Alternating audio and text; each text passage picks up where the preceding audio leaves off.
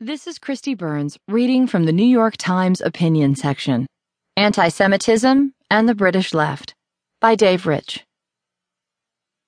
Opponents of Jeremy Corbyn, the left-wing leader of Britain's Labour Party, usually claim one of two things about him: that his politics are extreme and will lead the party to electoral oblivion, or that his values are admirable but he is too incompetent to put them into effect. These two arguments seem contradictory, but in Corbyn's handling